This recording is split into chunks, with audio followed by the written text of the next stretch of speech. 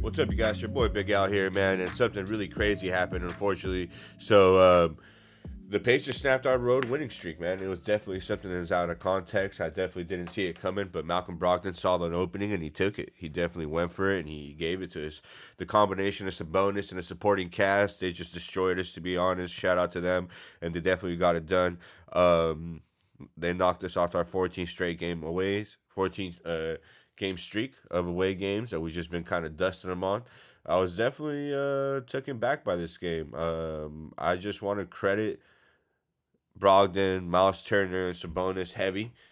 And our supporting cast didn't really show up, honestly. LeBron didn't have the best of games, and it was something that was definitely just kind of took us by surprise. Dwight Howard went for it, dude. He went 10 for 10, got 20 points, and our centers definitely put together for a nice combination of 30 points in between the both of them, and McGee had 10 points himself.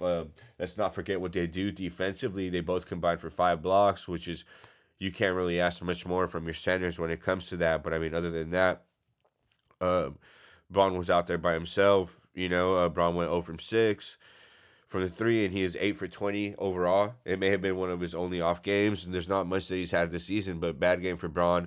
It's still an assist and a rebound shy of a triple-double with 20 points, which is something, you really just can't really dismiss because, I mean, you can call it mediocre performance, but that's still one of the best performances in the NBA from any other player. He had some nice Showtime-esque moves, some dishes to McGee, to Bradley, and to Howard, and KCP. They looked really nice, and then he went and caught a reverse alley-oop by Rondo midway into the second, which is really fucking nice as well. Bradley and KCP did their best to provide some scoring. I can't get mad at their efforts. It's just a matter of Kuz coming back, getting into the groove of things. It's something that Kuz just really, we really need that scoring from him. Those simple 16 to 18 points a game, mean so much. There's just a lot of situations where it looks like he's definitely going to be doing a lot of dribbling, and I kind of thought he would got the spot up shooting game a little bit better with the lethal shooter. He had a great game, he was doing decent. It's sad to see him getting injured over and over again and make this decision a little bit of a callback. Back-to-back games being off from 3 is something different. We had 16% against Atlanta Hawks, and that really bummed me out because that's a really bad shooting slump from the three-point line, it being that we have so many sniper gunners on our team. And then to go 25% this game definitely is something that, I don't want to fucking ever want to bring up again. But they caught us slipping, definitely. Their supporting cast just killed it in between Miles Turner, Sabonis, and Brogdon. They went for about 60 points.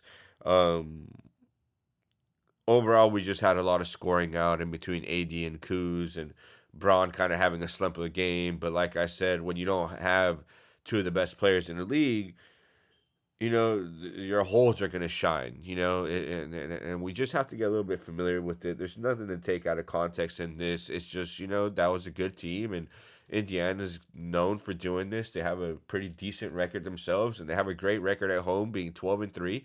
So, let's keep it pushing, and hopefully this doesn't happen again. We got the pretty much the finals matchup of the year, or something that we might see in the NBA Finals with the Bucks coming up next. AD should be back that game. It should be Kuz. We should have a full roster ready for that. So stay tuned.